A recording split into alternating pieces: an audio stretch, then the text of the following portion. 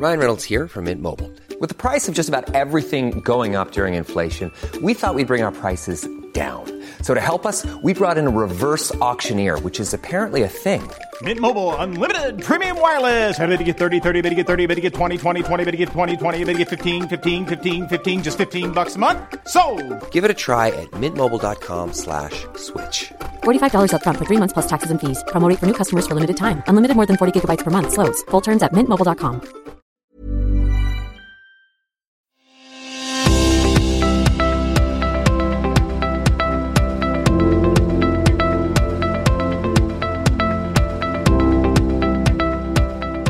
Welcome everyone to ANU Learning Communities Great Green Debate.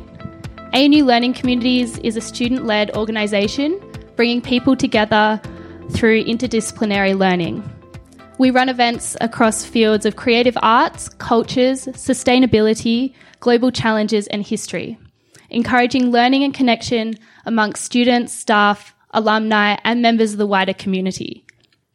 Each year, Learning Communities hosts the Great Green Debate. Topics from previous years have included: does Australia have to choose between the economy and the environment? The role of business in shaping a sustainable future? And is it possible to have a just transition away from fossil fuels? I thank you all tonight for braving the weather and coming out to ponder tonight's question: should Australia declare a climate emergency? I'd like to thank Sarah for her fantastic acknowledgement of country, and to also pay my respects to the Ngunnawal and Ngambri people, and also to recognise the importance of Indigenous voices and perspectives in tackling climate change. First, a bit of obligatory housekeeping. If this debate gets a bit too heated, we have emergency exits on the left and right. There are toilets just outside on this level, and there will be photography throughout the event. So if you do not wish to be photographed, please just let the photographer know. Tonight, we will be hearing from a tremendous panel drawing on scientific, policy, economic and political backgrounds. We also will have a software that will engage with your perspectives throughout the debate. We are very lucky to have Martin Pearce and Professor Sharon Bessell chairing the discussion. They are quite accustomed to working together as regular co-presenters on the Policy Forum pod, and tonight's debate will be recorded as an episode of this podcast. We are also thrilled to be joined by representatives from student environmental initiatives. At the end of the debate, they will be giving a brief description of their work and are keen to chat and engage with you about how they engage with climate change questions after the debate. If this isn't enough to entice you, in the foyer, as well as our student representatives, there will also be free food. So without further ado, I'd like to hand over to Martin and Sharon to introduce the panel members and get into the debate. Thank you so much, Maddie. And spot on there. Come for the great chat, but stay for the free food. That sounds enticing. Well, thank you for the introduction, Maddie. As Maddie said, my name is Martin Pearce. I am the Manager of Communications and Engagement at Crawford School of Public Policy here at the ANU. I'm also the editor of the website Policy Forum and the producer of 2 podcasts, Policy Forum Pod and the Democracy Sausage podcast. And I am really delighted to be here tonight. I'm going to play a bit of a roaming role. I'm going to be sat here for a while, but I'm also going to be out in the audience. We're going to have some interactive elements to the discussions. And I will keep the mic handy so that we can have some audience questions as well. And I will be co-hosting tonight's debate, of course, with Professor Sharon Bessell here. Sharon, for those of you who don't know her, is a professor at Crawford School. She is the ANU lead on the Individual Deprivation Measure project, which is an amazing project which looks at a whole new way of measuring multi-dimensional poverty. You should absolutely check out more about it. It's a fantastic project. Sharon is my fellow podcaster. We are regulars on Policy Forum Pod together, and she's very much the brains of the outfit. And she tonight will make sure that my stupid questions are balanced with sensible, educated, and evidence-informed ones. Now, as Maddie said, this is a special event for Sharon and I because it is our first ever live episode of Policy Forum Pod, which is very exciting for us. Yes, and thank you for the prompted applause there. That's really appreciated. So tonight's discussion will be out as a podcast tomorrow. So if you want to listen back, you want to relive some of your great questions or points, or you just want to share the event with people who couldn't make it along tonight, check out Policy Forum Pod tomorrow. We're on Apple Podcasts or Spotify or Stitcher or wherever you get your podcasts from. Policy Forum Pod, for those of you who don't know it, is a weekly podcast which is produced by Crawford School of Public Policy. Each week we take an in-depth look into a pressing or an important policy issue, and we tackle it from a sort of interdisciplinary perspective. We look at how it came about, why it matters, and importantly, how we might go about addressing it. We always try and take a very sort of positive, forward-looking aspect to the podcast. So if you're interested in policy, if you're interested in the ideas of policy, please do check it out. So, Sharon, how about I hand over to you and you set the scene for what we're going to be talking about tonight. Thanks, Martin. And thank you to everyone for coming along to this, our first live podcast. We're incredibly excited about this event. And there are a few issues that are more worthy of a first live podcast than the one that we're going to be talking about tonight. I just wanted to go off tangent for a moment to follow up on what Martin was saying about Policy Forum Net and to draw your attention to the fact that today is International Day for the Eradication of Poverty. It's Anti-Poverty Week at the moment. And through policyforum.net that we have a special section in Focus Poverty. And every day we're putting up an article over the next couple of weeks looking at how we can tackle poverty, how we can address poverty both locally, nationally and globally. So check that out as well. Tonight, we are talking about one of the most pressing issues of our time. I think Kevin Rudd, as Prime Minister, said this was the greatest moral challenge of our time. It hasn't gotten any better since then. So that climate is a pressing issue, I think, is known to everyone here. You walk around the streets of Canberra, you follow the news, you go to any country in the world, and you see the protests locally and internationally. We've seen climate strikes, we've seen Fridays for the Future, the Extinction Rebellion movements. And we know that this issue is particularly pressing for young people. And of course it is. This is, as I have said in the past, the most pressing issue of intergenerational equality or inequality that we have ever faced. One of the global figures that has emerged speaking so powerfully on this issue, of course, is 16-year-old Greta Thunberg at the Climate Action Summit in New York just a little while back. I don't think many of us will forget her words when she said, "People are suffering, people are dying, ecosystems are collapsing, we are in the middle of a mass extinction," and urged leaders to take action. One apparently simple step that some nations, dependencies, cities, individual organisations have taken is to declare a climate emergency. And so that is the issue that we are going to be talking through tonight. Should Australia declare a climate emergency? And to talk us through the issues, debate us through the issues, perhaps as it gets hot and people look for the emergency exits, I'm delighted to welcome our four guests. It's hard to imagine four people better able to speak through these issues.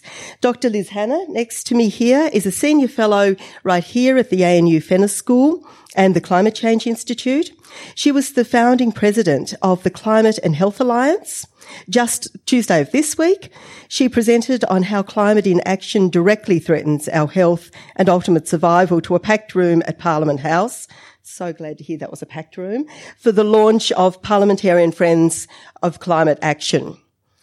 Next we have, and I must say, I congratulate the panel. I've got you in order here and you sat down of your own accord in order. That was very disciplined. So next we have Shane Rattenbury, MLA. I think Shane is known to most people here. ACT Greens member for Kurrajong electorate, Minister for Climate Change and Sustainability. Oh no, you are out of order because I've got John next. But I'm going to introduce Dr. Imran Ahmad. Imran is an honorary associate professor here at the ANU Fenner School. He has been the founding director of Future Earth Australia, where he led and established the Global Sustainability Initiative in Australia and Oceania. And finally, at the end, we have Professor John Hewson. John is honorary professorial fellow at the Crawford School, former leader of the federal opposition. He was an economist at the Australian Treasury, the Reserve Bank, the International Monetary Fund, and has been advisor to 2 successive federal treasurers and to to not the current Prime Minister, but to a former Prime Minister, I believe. Thank you so much to each of you for coming along and joining us in this discussion tonight.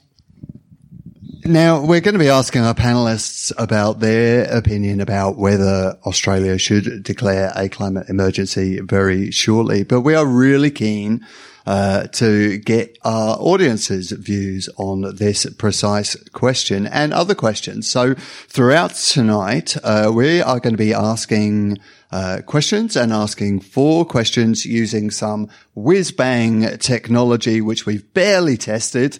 So what could possibly go wrong with this?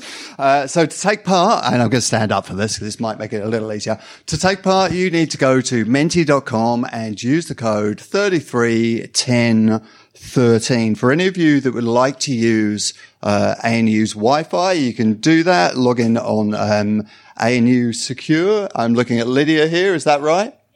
Thank you. So log in on ANU Secure with the username green_debate and the password October19. The details are on the screen now. Yeah, great. Okay. So that's how you do it. That will allow you into ANU's Wi-Fi system. If you are a sophisticated cyber actor, please do not hack ANU's systems. Sorry, Sharon, was it too soon for that? No, it's a wise warning.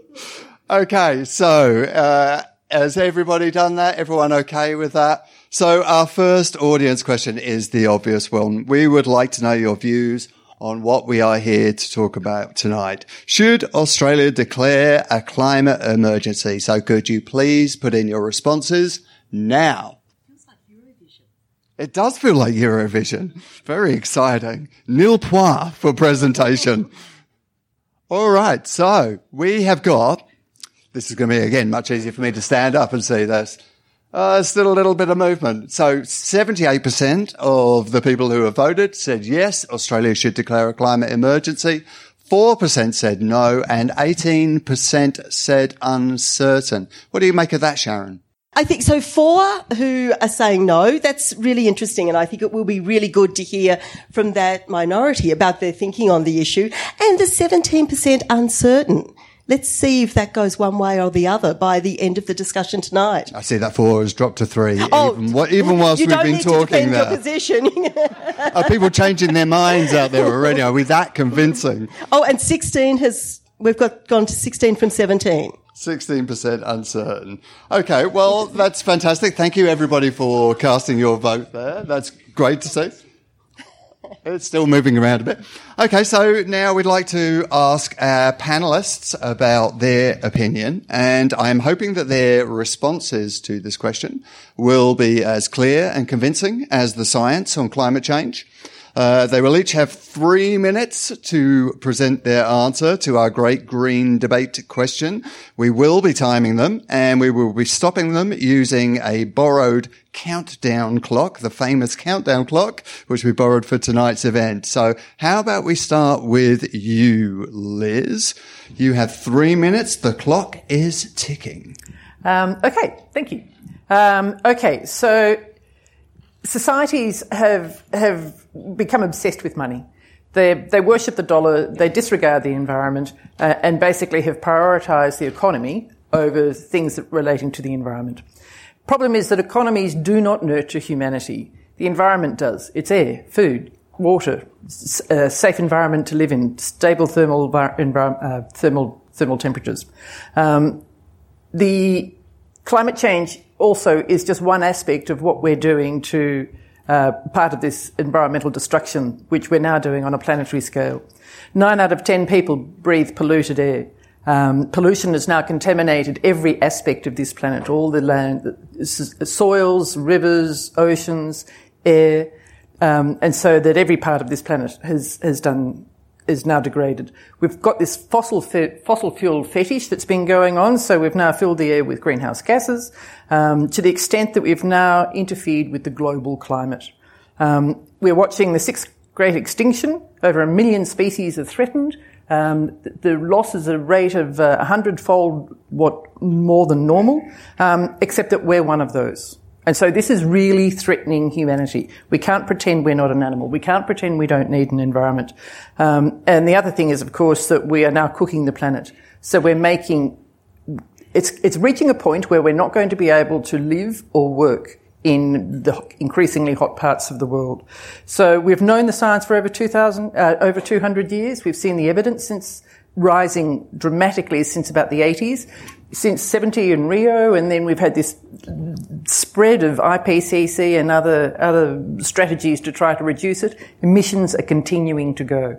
So we're on a trajectory that's actually going to wipe out humanity. Now, from the health perspective, I think that's a crisis. I think we should be declaring an emergency, because going softly hasn't changed it.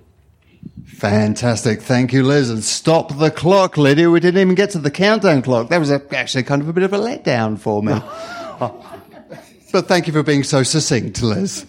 Okay, so perhaps if we hand over to Shane next. Are you ready to go? Lydia, are you ready to reset the clock? You have 3 minutes starting now. Well, I'm going to kill the suspense by saying, yes, I think there should be a climate emergency declared. I know you'll be surprised by that, but for me the important thing is not whether it's officially declared or not. The reality is the world is in a climate emergency.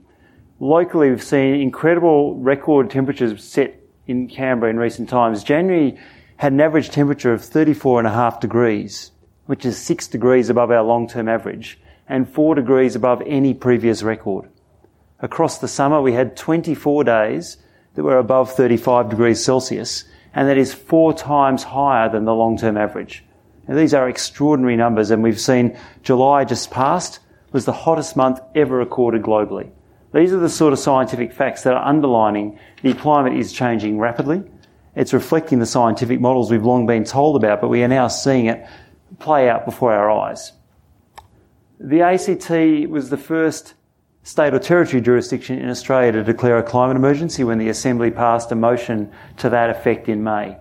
For me, this is not just about the symbolic statement, it's actually about being very clear that the Parliament owns that declaration. We need to embody that urgency in our day-to-day decision-making. That's what the effect of declaring a climate emergency is for me. It means governments need to be thinking every time they take a decision that can have a climate impact, are they taking a decision that reflects the urgency of the need to act? That is, for me, what a climate emergency is about. The other point I would make is it is important that it's not just a statement, but that it does actually reflect action. I am worried that in some places we see the statement being made, but the action not coming through with it. Scientists have made it very clear that we need to be cutting our emissions dramatically in the coming decade. We are reaching that tipping point where if we don't do something soon, we will have left it too late, and we'll have condemned future generations to changes that are going to be very difficult to live within. The IPCC has noted that to stay below 1.5 degrees C warming, the world will need to cut its greenhouse gas emissions by 2030. And they have estimated that to do that would take around 2.5% of GDP in terms of the cost of taking action. Now, of course, we hear a lot of people say we can't afford that. That'll cripple our economies. We can't do that. I've got some really interesting figures for you to put that in context. Australia's World War I related expenditure peaked at 20% of GDP in 1918. I hear it. And our World War II expenditure peaked at 38.5%. So if anyone ever tells you we cannot afford to act on climate change, remember those figures. It's a fraction of what earlier generations sacrificed when they were living those periods of war. I look forward to the discussion later. Thanks, Martin. Shane, thank you for those comments, and thank you for letting us play the music. That was and I'm sure we're all perhaps not quite surprised to hear your position. Imran, can we please hand to you to give your position? Thank you, Sharon. Like Shane, I would also beat the surprise and say Australia should declare a national climate emergency, and we should join the global movement for enhanced climate action. And we need to do it precisely due to our own national interest. I mean, there is a global concern, there is ethics, there are other justice issues, but primarily also from an economic point of view, we need inclusive green growth, which will benefit our economy and promote sustainable development at the same time. So if you take the economic approach, it is in our interest to do that. Climate change is not a leftist issue. It is not an issue to raise funding for development. It is, in fact, the greatest market failure as outlined by Lord Stern, and is putting Australian citizens at risk if substantive policies are not in place sooner. We've lost a decade, and we don't have the luxury to lose another one. Australia is a country that has conditions of both developed and developing world. The increasing frequency of extreme weather events is a clear sign that we are living in a world impacted by climate change and are already in an age of adaptation. The science clearly points out that business as usual is no longer acceptable, and being a G20 country, we not only have the resources, but also the responsibility to act on climate change. Despite overwhelming consensus of global scientists through peer-reviewed research, we're still debating the fundamentals of climate change in Australia, whether climate change is a man-made issue or not. It's not within this debate, but it's happening in the country. While science has settled this question, the politics in Australia has not. The issue in Australia is more complex, particularly in the political arena, where it is not a bipartisan issue. Among other things, the recent Australian election also brings a sharp reminder that the Australian society is still not ready for the transformative changes the economy needs to transition to a low-carbon society, notwithstanding the many substantive actions taken at state and territory levels. So we need to do further inform our citizens to engage the debate. I plead the need to enhance the dialogue with communities to raise their awareness and understanding of why substantive climate action is in the national interest of Australia.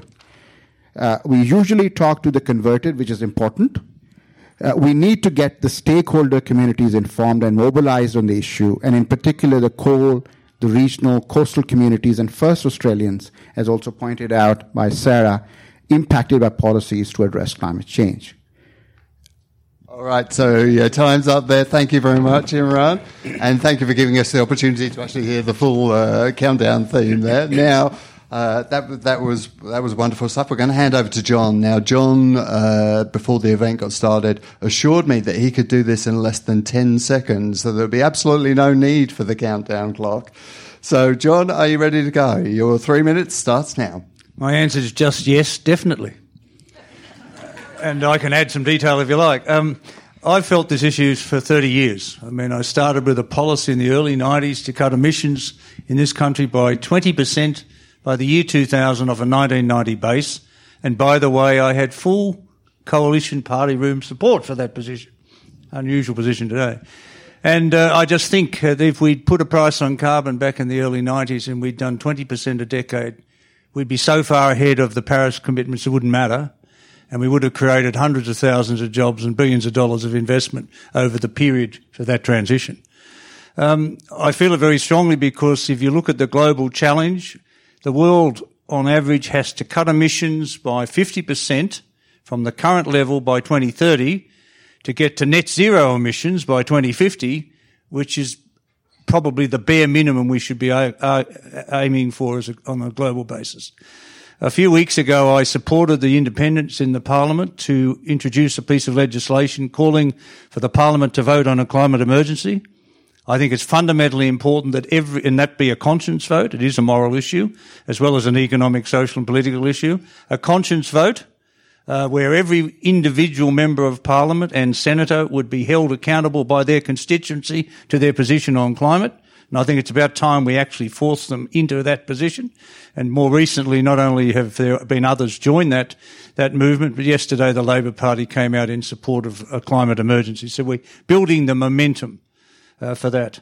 I think the issue is far too important to be left to politicians. And I think as a medium-term solution, we've got to focus on the transition to a low-carbon society by 2050. And the way perhaps to do that is to take it out of politics, put it into a climate transition commission, which has the fundamental responsibility to look at the transition for all of us, that we all have a part to play in each of the sectors, in power, in transport, in agriculture, in industrial processes, in buildings, in whatever. And households, companies, institutions. It is a collective responsibility. And as a major, we may have low level of total emissions in terms of the globe, but we are a major exporter, second largest exporter of fossil fuels. We have a global responsibility. We contribute about 15 to 17% of global emissions, not Mr. Morrison's 1.3%. And I think we have a global responsibility as well as a national responsibility. The place to start, declare a climate emergency, focus attention, policies on that transition.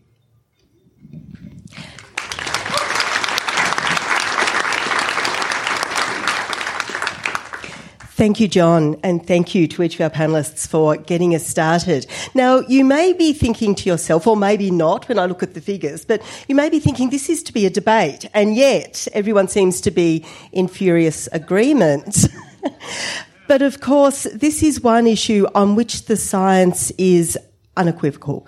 The science is perhaps clearer on this issue than any other, and we are in the country's leading research institute, and so perhaps we shouldn't be surprised that the debate is informed by the science. Where the discussion, the challenge, the informed and passionate debate may come is what we do, how we move forward, what is a climate emergency, is that the right way to go? And that's where we're headed now, to delve deeper into those issues.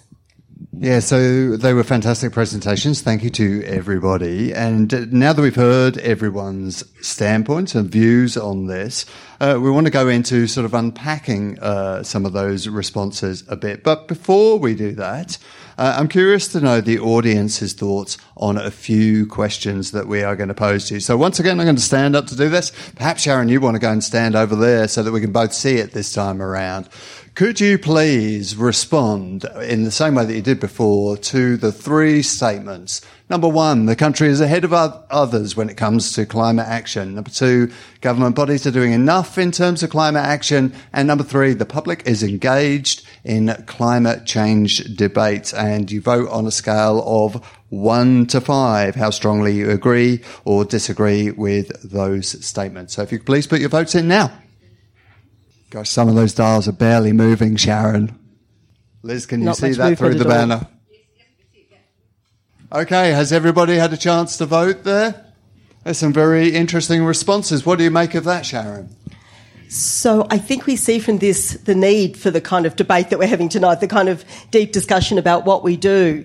On the question of the statement, the country is ahead of others when it comes to climate change, strongly disagreeing is where the majority of people are sitting. 1.5 is pretty much at that point, isn't it? And on the second one, government bodies are doing enough in climate action. We obviously have to explain this for our podcast listeners.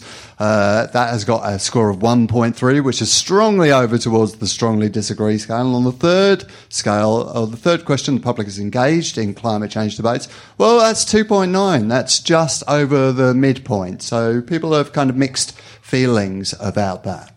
Any thoughts, Sharon? Well, I think it's interesting, John, particularly reflecting on your comments about what had happened when you were in the Parliament and what appeared to be action, perhaps 10 or more years ago, or at least the beginnings of action more than 10 years ago, 20 years ago, whether the answer to that question of whether the country is ahead of others when it comes to climate change would look very different if we had seen concerted action from our political leaders, our business leaders and others across the country, when these issues first emerged, rather than most people feeling that we're far behind. Yeah, well, if only. So, Sharon, how about you come and sit back down and we'll start getting into some of those questions. And perhaps, John, if I can throw a question to you first. Just help us with a definition here. What would it actually mean to declare a climate emergency, and what would change? Well, the cynics would say not much, in the sense that you would get a position stated by the Parliament in support of a climate emergency. But as Shane said, it's turning that into action that becomes important. And I think if there was that level of conscious support in the Parliament, whoever was in power would feel that they needed to accelerate their response to the challenge. And, there are options everywhere. There are opportunities everywhere. It's always sold as a negative. I tend to look at the positives and what's achievable. And the upside is enormous for a country like Australia. And in those terms, I think you can translate a stated position to an action plan, which is what we've got to get to. But right now, we just have short-term politics, scoring points on each other every day and going backwards as a nation. Liz, I wanted to bring you in now. You said in your fantastic introductory comments that the situation that we are in is impacting dramatically on people's health, and suggested that if that's not an emergency, you don't know what is. I wanted to just give you the chance to talk through that a little bit more, to talk about why you see this as such an emergency, and to tell us a little bit more about the ways in which climate change is already affecting Australia and Australians. Okay. There's, without doubt, there are people in countries overseas that are suffering infinitely more than we are at the moment. But that's certainly not any justification for us to sit back and think it's okay, it's only them, it's not going to happen to us.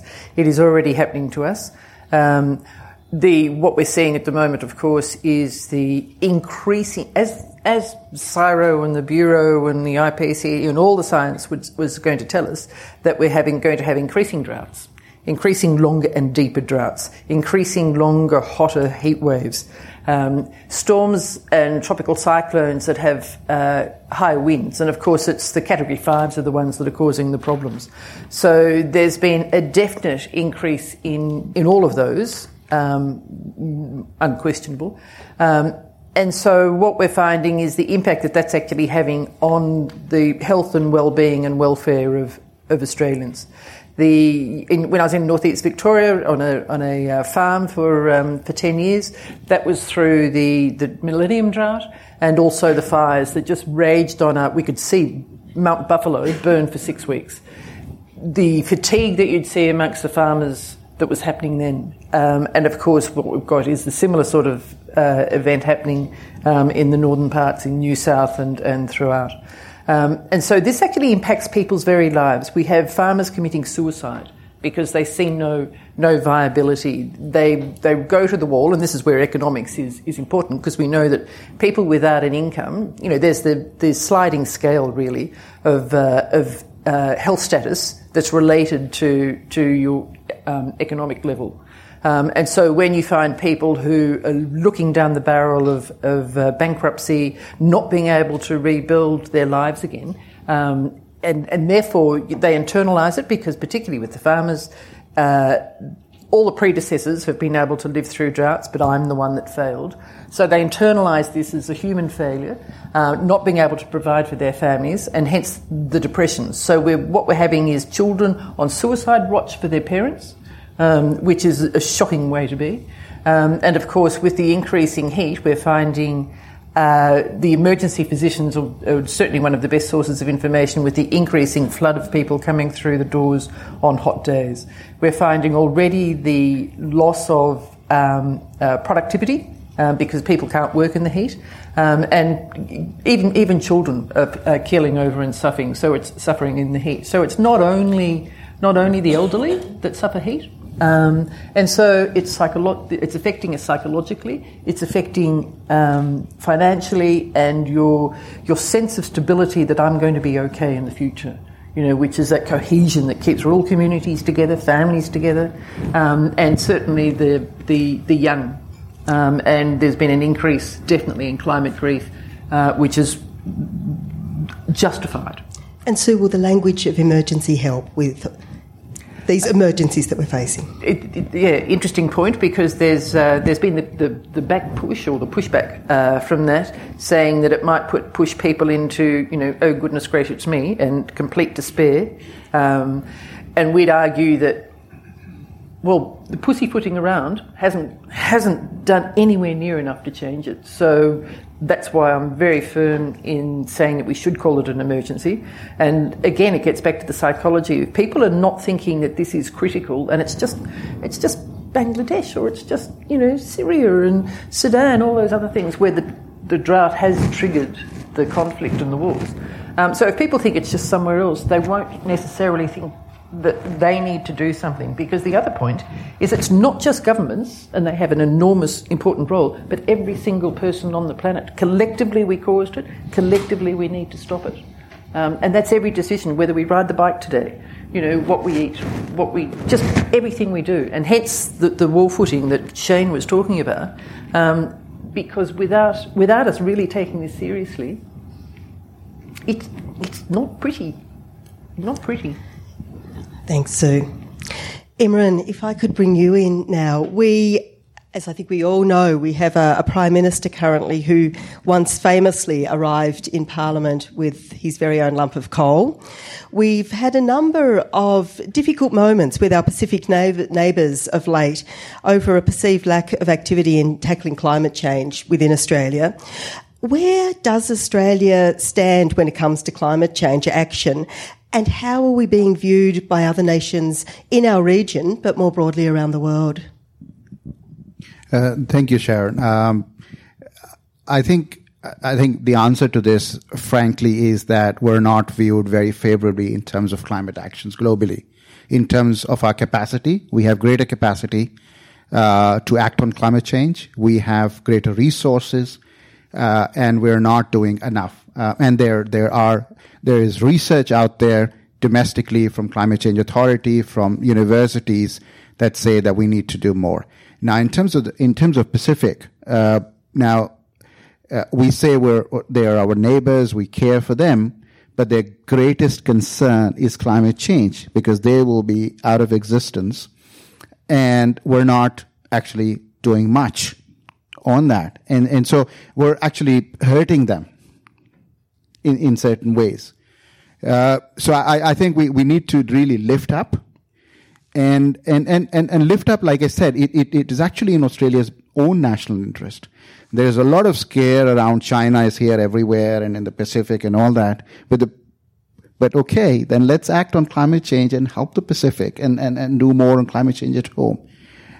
So that's a short answer to your question. The other issue that is that we've got only 1-point-something% of GHG emissions. So compared globally, I mean, it's nothing. But that's such a fundamentally wrong approach to have. Is you don't factor in your economic status, you don't factor in your leadership ability, you don't factor in the fact that there is a moral responsibility. So I think we need to get out of this debate that we have just. I've talked to people and they said we have just 1% emission. We're doing much more than what we can. Forget about the fact that we took what we did with the Kyoto accounting rules and all that. I mean, that's a larger debate. But I think we need to do much more. Imran, thanks for that. John, I wonder if I could bring you in on the second part of that question, because I'd be interested to hear your perspective on that. How do you think Australia is viewed internationally by other nations? Well, we're definitely seen as a laggard, and I think people are bewildered by the fact that a country that is so resource-rich in the things that matter, like sun and wind and the capacity, the technology to turn that into baseload power, perhaps the cheapest in the world. We have unusual concentrations of key elements of, say, the lithium-ion battery, both lithium and graphite, which very few countries in the world do. The potential for us to contribute to the storage issue is phenomenal, and so you can go on. And we're seen to ignore the reality of our position, to take the 1.3% of global emissions as your benchmark, as Morrison did in his recent UN speech, when in fact we're the second largest exporter of fossil fuels in the world. So that number becomes 15 to 17%. We have a global responsibility, and I think we're being embarrassed into a situation where the government won't recognise that reality. But BHP, for example, a significant exporter of thermal coal, is moving away from the export of thermal coal and is actually looking at putting targets, what they call source 3 targets. They want to know where the coal that they're presently selling goes and whether they're dealing with it effectively. And so they won't, in fact, they're saying they won't, in fact, sell coal to some countries if indeed they're not going to meet certain environmental standards in relation to that. Now, that's what we should be doing as a country. Our largest, one of the largest companies in the world, certainly one of the largest mining companies in the world, is setting a benchmark, and we've got a tin ear up on the top of the hill here which just wants to ignore it. So thank you, John. Shane, let's move from the global stage that John was talking about to the local stage. You're Minister for Climate Change here in the Territory. The ACT now has 100% renewable energy. The Territory Government has committed to all new ACT government offices and public schools being powered by that electricity. You're shifting Canberra's bus network to zero emissions by 2040. So I've got two questions for you. The first is, where does the ACT go next in terms of tackling climate change? And secondly, do these things definitively prove once and for all that the ACT is a better place to live than Sydney or Melbourne? That bit was never up for debate. Look, it's been a terrific achievement to get to 100% renewable electricity, and one of the things I'm excited about is that there's a bit of Canberra pride building around that, which is really nice to feel. My favourite part of it is it means that Parliament House will now be 100% powered by renewable electricity, and Scott Morrison and his mates can stick that where the coal should go. Look, we've still got a big challenge ahead of us. By going to 100% renewable electricity, we have cut our emissions by 40% below 1990 levels. That's a great start, and it's kind of roughly where the scientists are telling us we should be now. We've committed to get to zero net emissions by 2045, but we're getting into the hard part. I've said before, getting to 100% renewable electricity was relatively easy. The government just set the policy. It's good policy. We went about it, we got it done, we've been able to do it in an affordable way, but no one in the community has really had to do anything different. People just still flick the switch, the lights come on, it's all good. After this, 60+% of our emissions will come from transport, which is mostly just us Canberrans driving around, doing our thing. We don't have big industrial fleets of trucks, it's us in the private motor vehicle. And another 22% comes from natural gas use. And in this city, we've been trained that natural gas is a clean and cheap source of power to heat our homes and our offices and the like. So we've got some big work to do to sort of now talk to the community about significantly changing practices that are very ingrained in our day-to-day lives. So the next phase of action, I think, is going to be much more challenging, and one we need to, as a government, really talk to the community about, to say, hey, together, we've got a hard job to do. Thanks for that, Shane. Now, I want to take a slightly different tack for the next question and throw something to the audience again. I come from a background in journalism before I came to work for ANU, and I'm very interested in the role of language and how declaring a climate emergency might. Hey, I'm Ryan Reynolds. Recently, I asked Mint Mobile's legal team if big wireless companies are allowed to raise prices due to inflation. They said yes. And then when I asked if raising prices technically violates those onerous 2-year contracts, they said, "What the f*** are you talking about, you insane Hollywood ass?"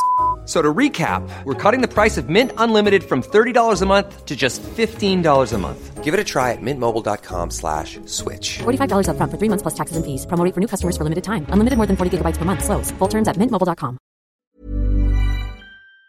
Start to change the narrative and might start to change people's thinking. I was very interested that earlier this year, The Guardian changed its style guide so that it no longer used the term climate change, but instead it talked about a climate crisis or a climate emergency in all of its pieces. It made some other related changes at the time. It stopped using the term climate skeptic. It uses climate denier instead. So I'm interested in getting the audience's views on how the media should be reporting these issues. So once again, we have another question for you on menti.com, and the question is, Does the language used in mainstream media accurately reflect the severity of the climate issues we face? I think I know what the answer is here, but I am interested in your views. So please, if you could, vote now. Martin, I think it depends on what media you read. Is anyone from the Australian in the audience, just in case? Murdoch media doesn't acknowledge it. Okay, this is going to make great podcast content, this silence. So let me just kind of commentate as we go. So people are still voting at the moment. No is way out in the lead with 50 votes. Yes is on 10 votes, and 4 people have never thought about it. 5 people have never thought about it. So, okay, has everyone finished there? So, Sharon, can you see those? Does anything in there surprise you? No, not really. It's probably, I think the question of what do we mean by mainstream media, so maybe it depends at which media you're looking at as to how you'd answer that. The 5 people who've never thought about it, I suspect, will now, so that question will probably change. Or that response will probably change. Wonderful. All right. Well, thank you very much for that. So we have done our first section. Now we're going to move on to talking a little about some of the sort of pros and cons around declaring a climate emergency. And Liz, I'm keen to start with you. We've seen a list of countries who've already declared a climate emergency. Some have connected this with promises to align policy and redirect investment to renewables. Other countries, Argentina, for example, have declared an emergency, but only as a symbolic gesture. Will a declaration in Australia have an effect beyond mere symbolism? Yep. That's the short answer. Is there a slightly longer one? Oh, okay. You want a few more details.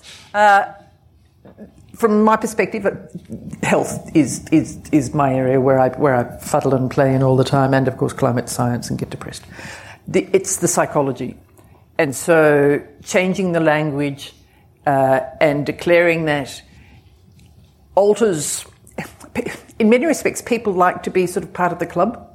And if they're realising that they're missing out on something and the rest of the world are beginning to think this is an emergency, then they challenge themselves, which is also why using champions is always such a really powerful media tool to get people that they like, because that will encourage people to be a bit more sheep-like, really. And particularly when we realise that as far as people changing their sort of cognitive thinking about these things, some people, it's like we have different learning styles, whether we listen orally or visually. The science base, there are others who are more on the values, more on where they get their trust from, and all that gets factored in together into a great big soup, really. And I firmly think that if we declare an emergency, and that sort of ripples out with little ponds going everywhere, and we're doing it certainly in the health sector. The major health organisations and medical organisations around the world are calling it a health emergency. Again, using another way of getting into the public mindset from our mob, the health mob, who don't have a vested interest in this at all. We don't stand to profit from any of it. Our role is to keep people better, and we're actually quite tired of people coming in because health determinants live outside the hospitals, so people are becoming ill from policies and from things going on outside. They come to our doors and we're supposed to patch them up and then send them straight back to whatever made them sick again. Which is why we think we have a moral responsibility to actually change it, and particularly when we can see that we really need to do something about this. So the health people are calling it a health emergency, and we actually think it has a very important role in changing the psychology, where people actually start thinking that maybe I'd better do something about it, even me. And that's what we... Liz, I really liked a comment you made then when you said that people come to the hospital sick, but it's policies that are making them sick. And I think that's such an important way of thinking about policy in terms of what impact do they have on human beings, on their health, on their well-being. And Imran, not necessarily on that particular issue, but more broadly, from your perspective, what would declaring a climate emergency mean for policy in Australia and for climate policy particularly? Thanks, Sharon. I would agree basically that declaring climate emergency is just one part of a commitment or an action. It's not really an action. It's really saying that you agree. In Australia, what's really important is actually moving ahead from that, because we've already have a lag, really had a lag in terms of at the Commonwealth level, state levels. We've seen much more action in ACT, in Victoria, in South Australia and others. There have been significant state and territory level actions. I would really want to see a policy commitment in terms of mitigation commitment, so that their signal is sent to the private sector. The business is very key. Like John has said, the business is asking for a carbon price. I think there have been statements out there. The business wants to see leadership on the way from the government. I would also like to point out that we should not put all the hands in the government side. I think the business and the communities also have a particular role. And I'll give the example of Germany, where they've done fabulous work on renewable energy, but were slow on the transport side because of Volkswagen and BMWs. They weren't pushing EV as hard as they were pushing renewable energy. So I think the more we have green businesses, the more pressure we get from businesses also helps the policy process. Thanks, Imran. John, one of the arguments against moving too far, too fast around climate is the impacts on the economy. What would be the impact on the economy, on the Australian economy, of declaring a climate emergency? An economist's perspective, please. In and of itself, it doesn't necessarily have any impact. It's what action they take on the basis of that. And I've never believed that it has to be a negative in terms of response to climate. I think it produces so many opportunities. And an obvious one is we are an exporter of fossil fuels. We could be an exporter of renewable energy, export of hydrogen, export of solar power. There are projects now being developed in Northern Australia to do exactly that. So it's the transition that's important. Okay, you'll be moving away from activity in coal mines and coal-fired power stations to be replaced by other activities that have at least as much export potential as the existing activities. And I just see so many opportunities where we could actually stimulate new businesses. I used the example before of lithium and graphite. We're one of the few countries that has both resources. Our graphite resources, millions of tonnes of graphite, high quality graphite in the Eyre Peninsula in South Australia, not mined at all. And we've just seen an emergence of lithium mines. But we could have mining industries in those two areas. We can turn that into a battery industry. We can turn that into a storage process for our power generation. I mean, there's so much potential off what we've already got that nobody wants to focus on and think about. And so you can go right across the opportunities that are there. So there is a transition problem, yes, and it does take time. And there will be some initial negative effects, but why would you just close a power station in Victoria without any transition at all, having a dramatic impact on the Latrobe Valley, or the northern power station in Port Augusta just closed, no transition. If you've planned the transition, people needed to be re-employed, retrained, relocated, supported, whatever. That's the function that we should be looking at, focusing on that transition, not on whether we should or shouldn't be doing it. It's too late for that. We should definitely be doing it. We're late into the game. We have opportunities everywhere. We should capitalise on that. And why are we not capitalising on those opportunities? Apart from the fact that there are people on the hill here that don't want to agree. And we just had a National Party dinner, right, to define one of the political forces in this country. There was no acknowledgement of country at the start of that dinner.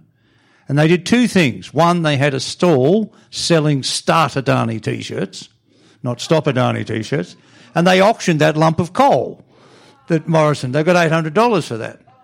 Now, this is a mentality that exists that has to be broken. I thought one of the most telling anecdotes in recent times was the last initiative, I think, that Theresa May took before she left the job as Prime Minister was to declare a climate emergency in the UK. And this is a country that led the Industrial Revolution on the basis of coal. I remember the painful, divisive, mining strikes under Margaret Thatcher, and they've actually made pretty much a transition away from coal. But on the same day she did that, we gave the final approval for the Adani mine. That should tell you where we sit in this country and what politics thinks about it. Presently now there are National Party members in Queensland running around saying, we have a mandate for new coal mines and for new coal-fired power stations in North Queensland. Even though there's no power demand there, no net demand in North Queensland, even though it's cheaper to do it by renewables, even though nobody will finance it unless it's the government, no insurance company will insure it, but that's a policy. And that's a disaster, quite frankly. It really is grossly irresponsible behaviour. Thank you, John. I'm still reeling from the fact that someone would have paid $800 for that lump of coal. Shane, I'd like to turn from the policy to the personal for a second and ask you, how would declaring a climate emergency affect the most vulnerable in our societies? Let me just reflect briefly on the issue of language, which you were touching on before as well, because I think when people think about an emergency, they literally think of some vehicle flying down the road with the flashing lights on, sirens wailing. And climate change is a different kind of emergency. So there's a really interesting, going back to the earlier discussion, reshaping of community expectations about what an emergency looks like and therefore how you need to respond.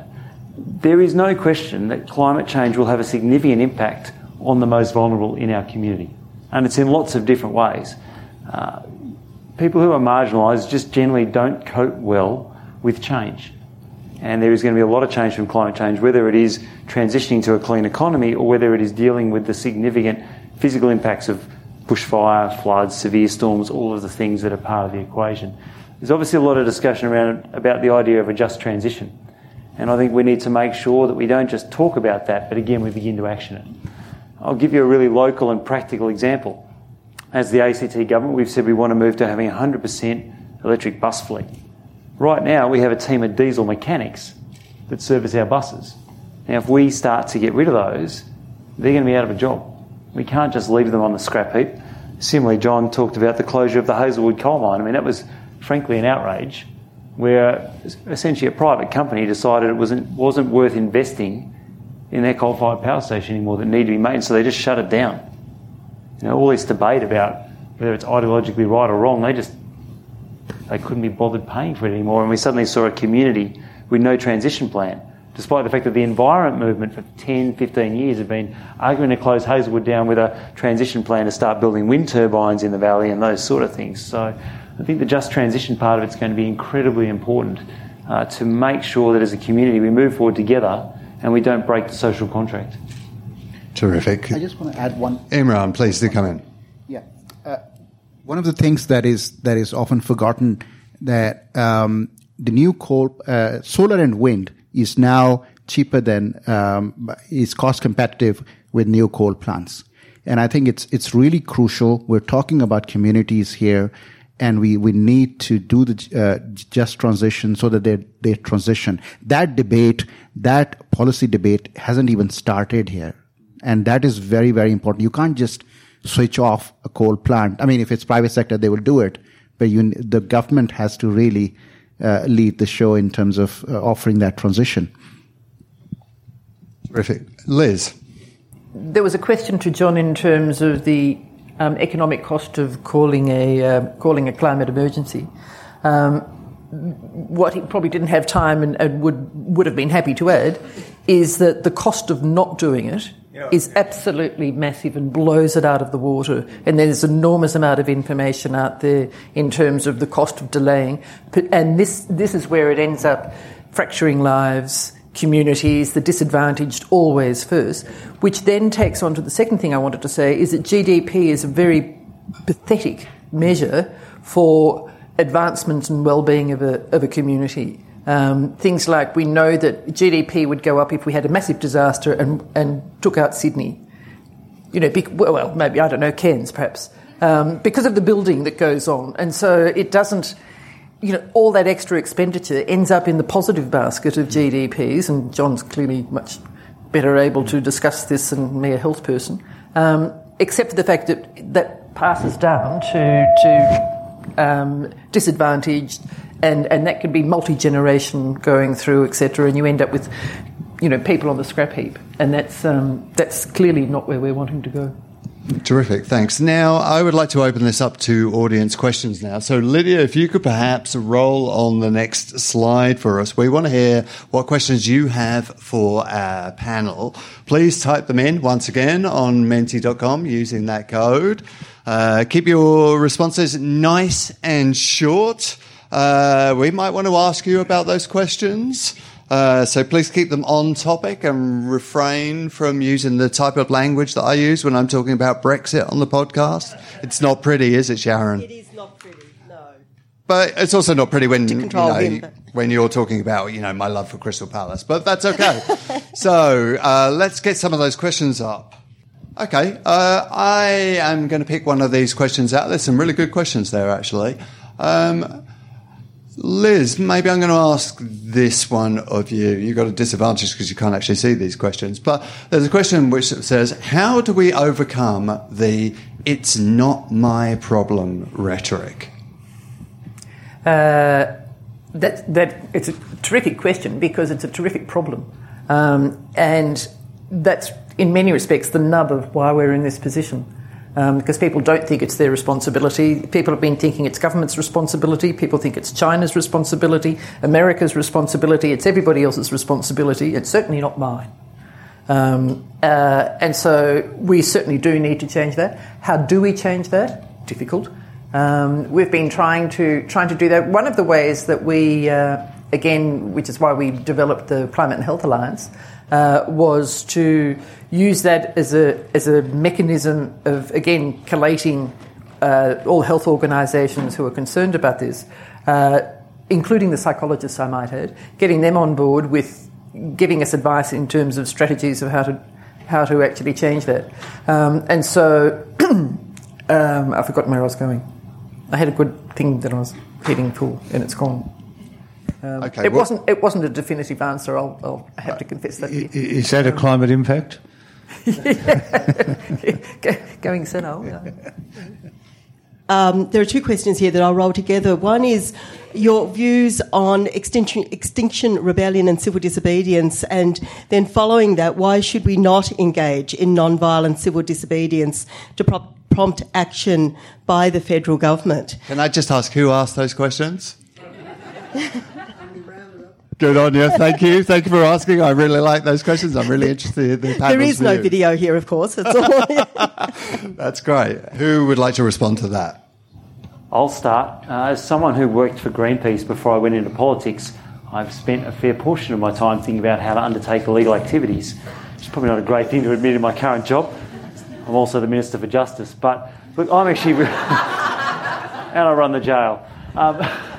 But I'm really excited by the rise of Extinction Rebellion, because what it says to me, and it goes to the previous question, is people are fed up, they are angry, and they are starting to rise up and demand better response by government and by default by the business community and a range of others. And I think it's empowering for people. A lot of people find the climate issue disempowering because it's so huge, it seems so beyond their control. And the exciting part of Extinction Rebellion is it provides a pathway for people to voice their desire for change, their frustration, their anger in a non-violent, peaceful way that is, I think, very effective and is driving a significant debate in this country. There's another question that I'm keen to pick up on there, which I think is really nicely phrased, which is how can we balance the need for people to be mentally prepared for the effects of climate change with the burden of eco-anxiety? I wonder if, again, Liz, this is something you might like to respond to. Thank you, and thank you for the question, because that was exactly why I was wanting to pop in here. climate anxiety, climate grief is a huge and growing condition. It certainly exists amongst the climate scientists and people who spend their day puddling around, getting more and more and more and more depressed as they read all these reports coming around as to how close we're getting to this parlous state. What we do know, of course, is the best remedy for that is to actually get involved in the solution. And this is where the Extinction Rebellion is, because, I mean, people have options. They either think, well, I can't do anything, or they get involved. And then they actually get the camaraderie of other people doing it. And it's psychologically, if you feel as if you're working towards a solution, then there's an enormous amount of psychological research to demonstrate the fact that this is very, very, very protective of your mental health. It doesn't mean that we don't have, down days. I certainly do. But it's certainly very, very protective in terms of stopping people throwing their arms up in despair and throwing their arms up in despair. Thank you for those questions. They're a fantastic set of questions. And you probably saw Martin and I gesturing at one another as we both kind of wanted to ask a few more questions. But I'm going to slip in just one more. John, this one for you, initially at least, I think. Do we need to transition to a no-growth economy in the long term? Well, I don't think so, although the concept of growth, as was said, is very limited. I mean, to just focus on GDP, which ignores the cost of achieving that in terms of environmental impact and poor governance and other failures of that system. I mean, we do need a broader debate, and we do need an index of happiness, an index of satisfaction and so on, health and well-being, as not just GDP, but there is plenty of growth opportunities, GDP opportunities in a proper transition. And so you don't need to go to a no-growth world. Growth has, to some extent, compounded it because we have not worried about the environmental consequences of that growth. And although we've done some things about some elements of pollution, we haven't done much about other elements of pollution. For example, if I dump asbestos on your front lawn, I'll go to jail and probably Shane's jail and pay an enormous penalty. If I pollute a river, the same. But it's okay to pump pollution into the atmosphere through a coal-fired power station, which does multiples of the damage, or to pump dirty fuel out the back of your car. I mean, I think the numbers shown in a study in Victoria, 40% more people die from pollution, particulate pollution from vehicles, than the national road toll. I mean, these are big numbers, big health consequences. So I think that there are elements of just going for growth, but you can go for growth in a measured way where you do consider those consequences. And if you have a price on carbon, you start to pay for that pollution one way or another, then, of course, behaviour changes. I'll just say one other thing. On growth, everyone says, it's a big negative. I remember 15 years ago, I was on the board of a printing company. And a printing company, and those are big printing presses, and they use a lot of power, a lot of transport and logistics. And I said as a director, we should look at our carbon footprint. Now, they thought I'd gone, I'd dropped off the end somewhere. But we did get an independent consultant to look at it. And that consultant's conclusion was by just reorganising the use of power and the use of transport, not firing people, not cutting this or that, you could reduce the cost base of the business by 25 to 30%. Suddenly I was a genius. This was a great idea and a great initiative. But businesses today are looking at that. They're looking at their carbon footprint or their impact on natural capital and so on. And they're working out that there are benefits in this. And the transition is worth making anyway. Households have been doing it with, energy efficient appliances, solar panels on the roof, all sorts of responses. Liz, you had something to say there. Yeah, it's a great point. Thanks, John. From the health sector's perspective, our main mantra is first do no harm. And so when the health sectors around the world started looking at their own footprint and realised, goodness gracious me, we are contributing to this thing that we think is really bad. So there's a mob now called Healthcare Without Harm, and they're global now, and they're organising this program of global green and healthy hospitals, GGHH. The stuff is on the line. There are thousands and thousands of hospitals, and clinics, including in Australia, that have signed up to this, making the transition easy, because not every little place has to go and reinvent the wheel as to how they best do that. What they're finding is that once they do these things to limit their footprint, limit their waste and their energy and water resources, the bottom line is wonderful. So we're using this as an example. If major hospitals like the Alfred Hospital can save money by being more environmentally conscious, then they're such complex organisations, then other businesses can do it too. That's right. One of the aspects of growth is, of course, that there's a lot of waste generated in that process, and if you can recycle that in a circular economy sense, you can actually both create new economic activity and reduce emissions. If you think about the waste from any industry, agriculture is finally realising that they can be net negative emissions by recycling their waste and changing their farming practices. And farmers can be better off because they can sell the carbon credits they generate by increasing the carbon content of the soil, and have an additional income, carry them through difficult periods of drought, making the soil more resistant to drought and so on. There are so many benefits if you think through each sector that's possible, that are just being ignored and glossed over. The government's spending $7 billion in cash handouts to farmers and regional communities and doing nothing to improve the resilience of the soil to minimise the impact of the droughts, which are going to get more frequent and more intense as climate change runs on. Imran.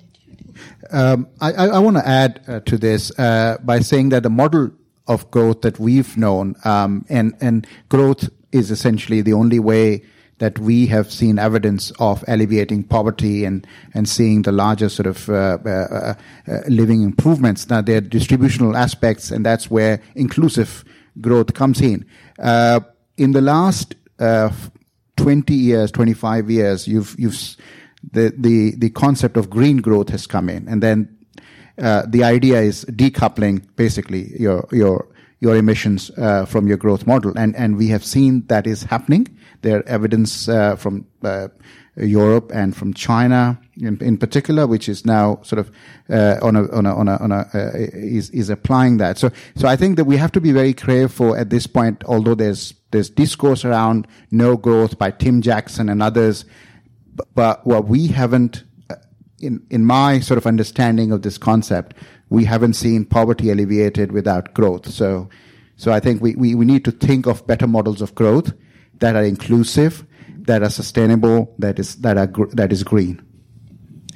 Thank you for those questions that triggered that excellent conversation. John, you said we need new indices, new measures. I don't want to put words in your mouth, but maybe we need an individual level measure of multidimensional deprivation that's sensitive to gender and vulnerable groups. I gave you I think I know of one of those, Sharon.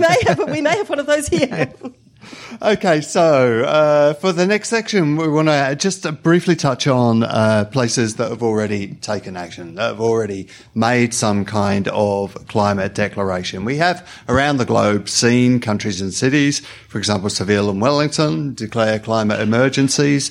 The UK has made a climate emergency declaration so that all policy decisions going forward are made with the climate in mind. The UK leader, Jeremy Corbyn, spoke very passionately in Parliament, talking about protests that were happening outside Parliament. And he said, and I just want to quote this, he said he felt inspired by children chanting, "Our planet, our future." It was inspiring, but also humbling that children felt they had to leave school to teach us, adults, a lesson. The truth is they are ahead of the politicians on this, the most important issue of our time. Today we have the opportunity to say, we hear you. It was a brilliant moment, a moment of decisiveness and clarity from Jeremy Corbyn, and one that people probably wouldn't recognise from his positions on Brexit over the last few years. But we have a quick pop quiz question for you. You're in an educational establishment, so you can't get out without having some kind of test. So the question is, Australia's federal government may not be doing much, but some Australian cities, on the other hand, have been a little more active. So let's test the audience's knowledge. Which of the following cities have already declared a climate emergency? So you have 12 seconds left to cast your votes.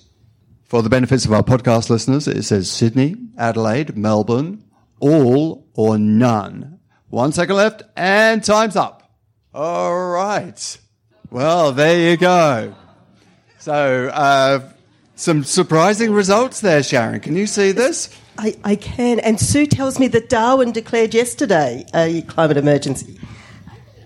Martin, we've actually seen around 60 subnational governments across Australia, mostly at council level. Lots at council level, that's right. Yeah, but the ACT being the only state or territory so far. And so what it shows is that I think also people's frustration at the lack of leadership at a federal level is bubbling up from that really grassroots level, and you see that coming through from the local councils particularly. To each of you, following up from that, it's not just policymakers that can act on climate change, and you've already made that point, that it's not just government alone that can make a change here.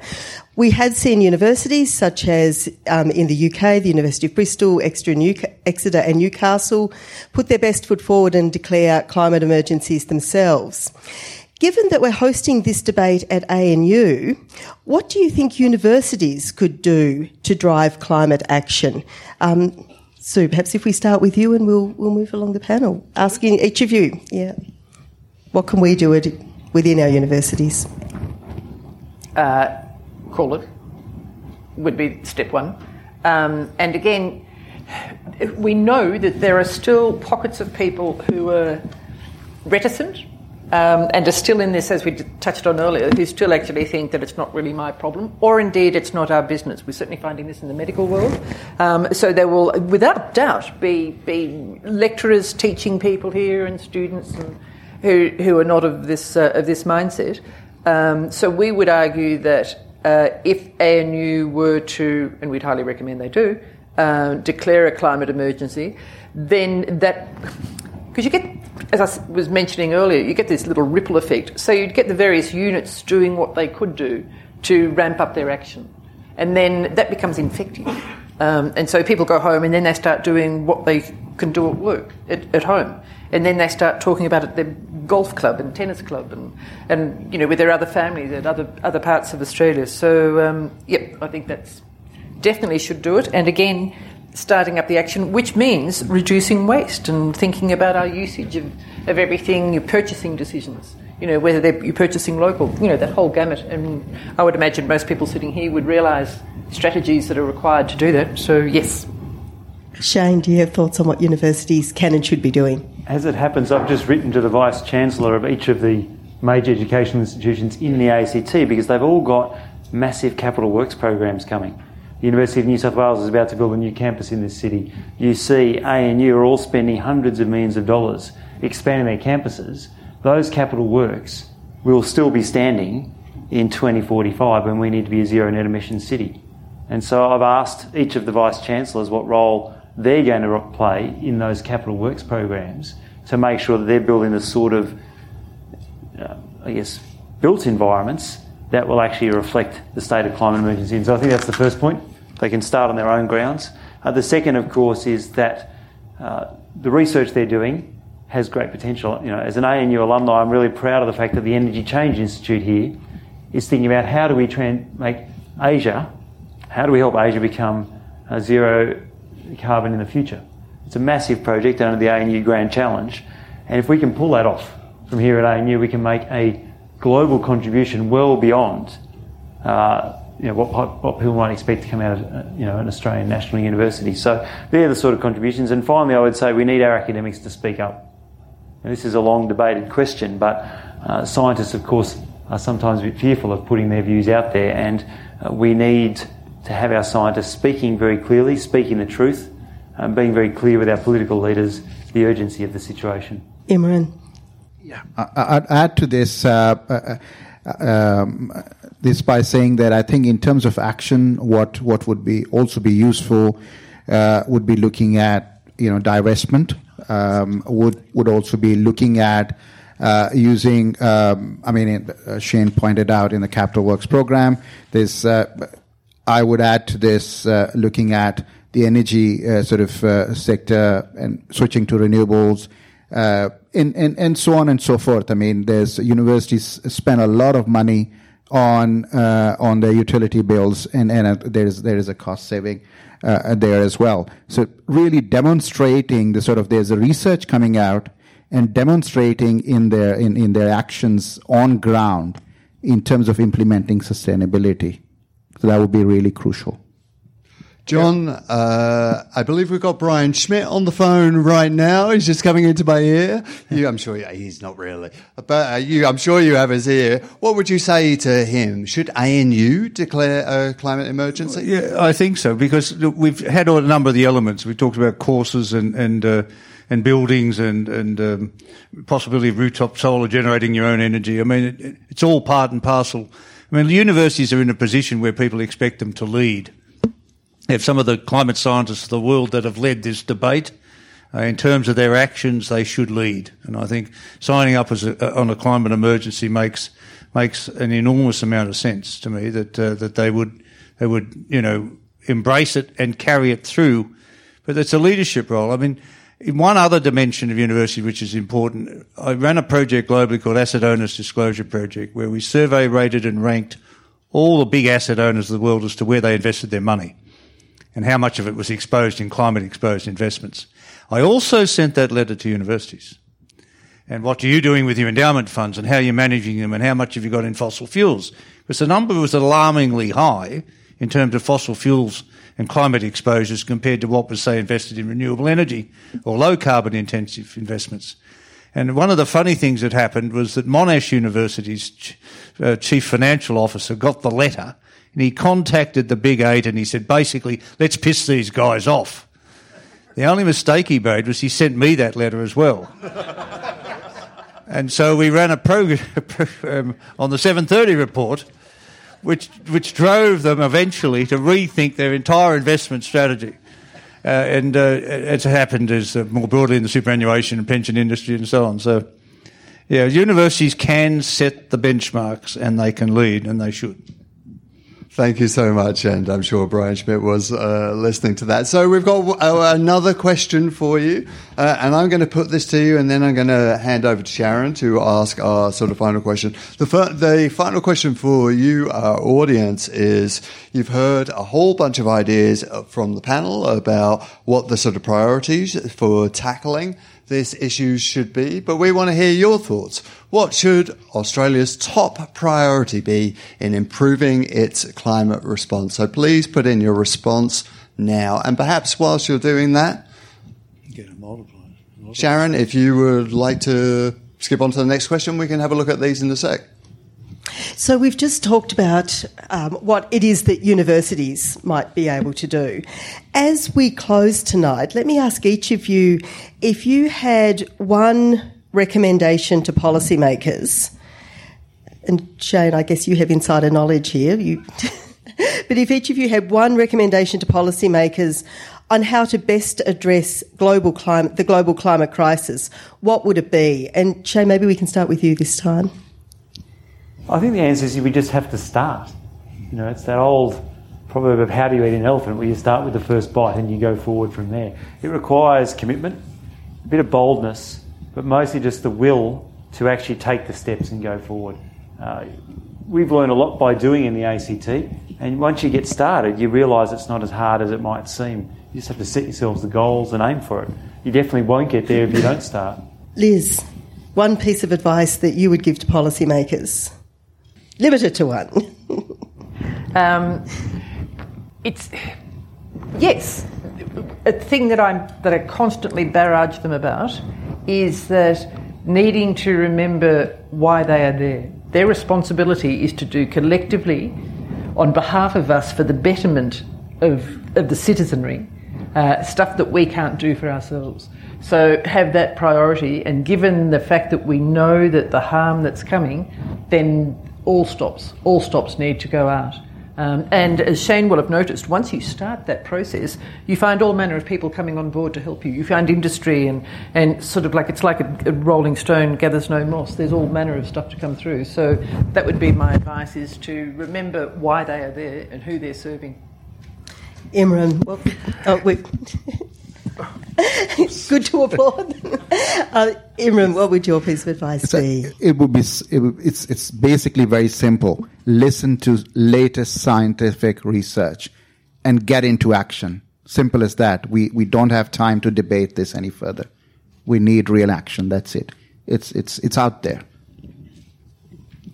And this won't be the final word on the topic, but perhaps the final word for tonight, John. Well, I think as politicians, they should listen to their constituents. I mean, every poll or survey in recent years has had 60 to 80% of people wanting government-led action on climate.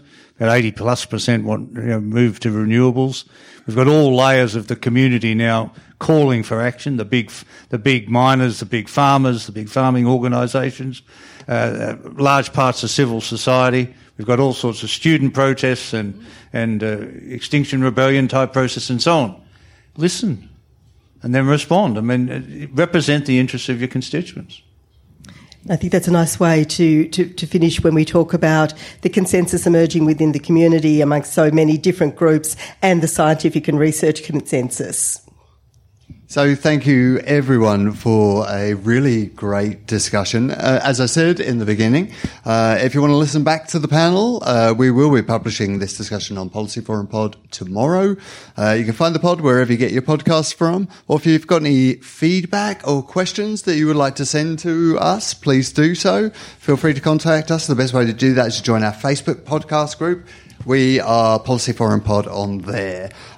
We'd also like to thank, once again, the ANU Learning Communities for putting together this fantastic event. It's been so great working with you. Sharon and I, of course, would also like to thank our fellow Pod Squad members, Yulia Ahrens and Lydia Kim over there for their amazing work, Liliana Casabon-Mitchell for her research, and Marvin Vestal for writing a really great piece on Policy Forum, setting out some of the issues which you should definitely give a read to if you haven't already. And of course, we'd like to extend a huge thanks to our brilliant expert panel. So please put your hands together and thank Shane Rattenbury, Liz Hanna, John Hewson and Imran Ahmad.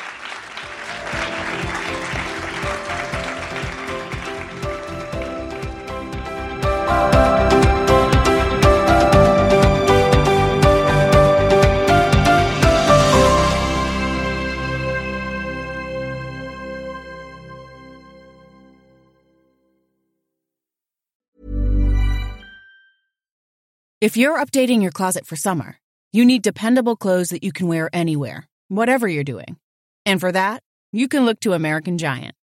American Giant makes clothing of exceptional quality for people who want something more than the status quo offers. Whether you need to re-up on reliable everyday t-shirts, pick up a solid pair of shorts, or invest in a pair of durable jeans, American Giant is a better choice. They make everything right here in the USA, from start to finish. So when you buy from American Giant, you become part of creating jobs and improving local communities in towns and cities all across the country. And keeping things local ensures the kind of quality you'll feel and appreciate for years to come. Shop your new summertime closet staples at american-giant.com and get 20% off your order when you use code WA23 at checkout. That's 20% off at american-giant.com with promo code WA23.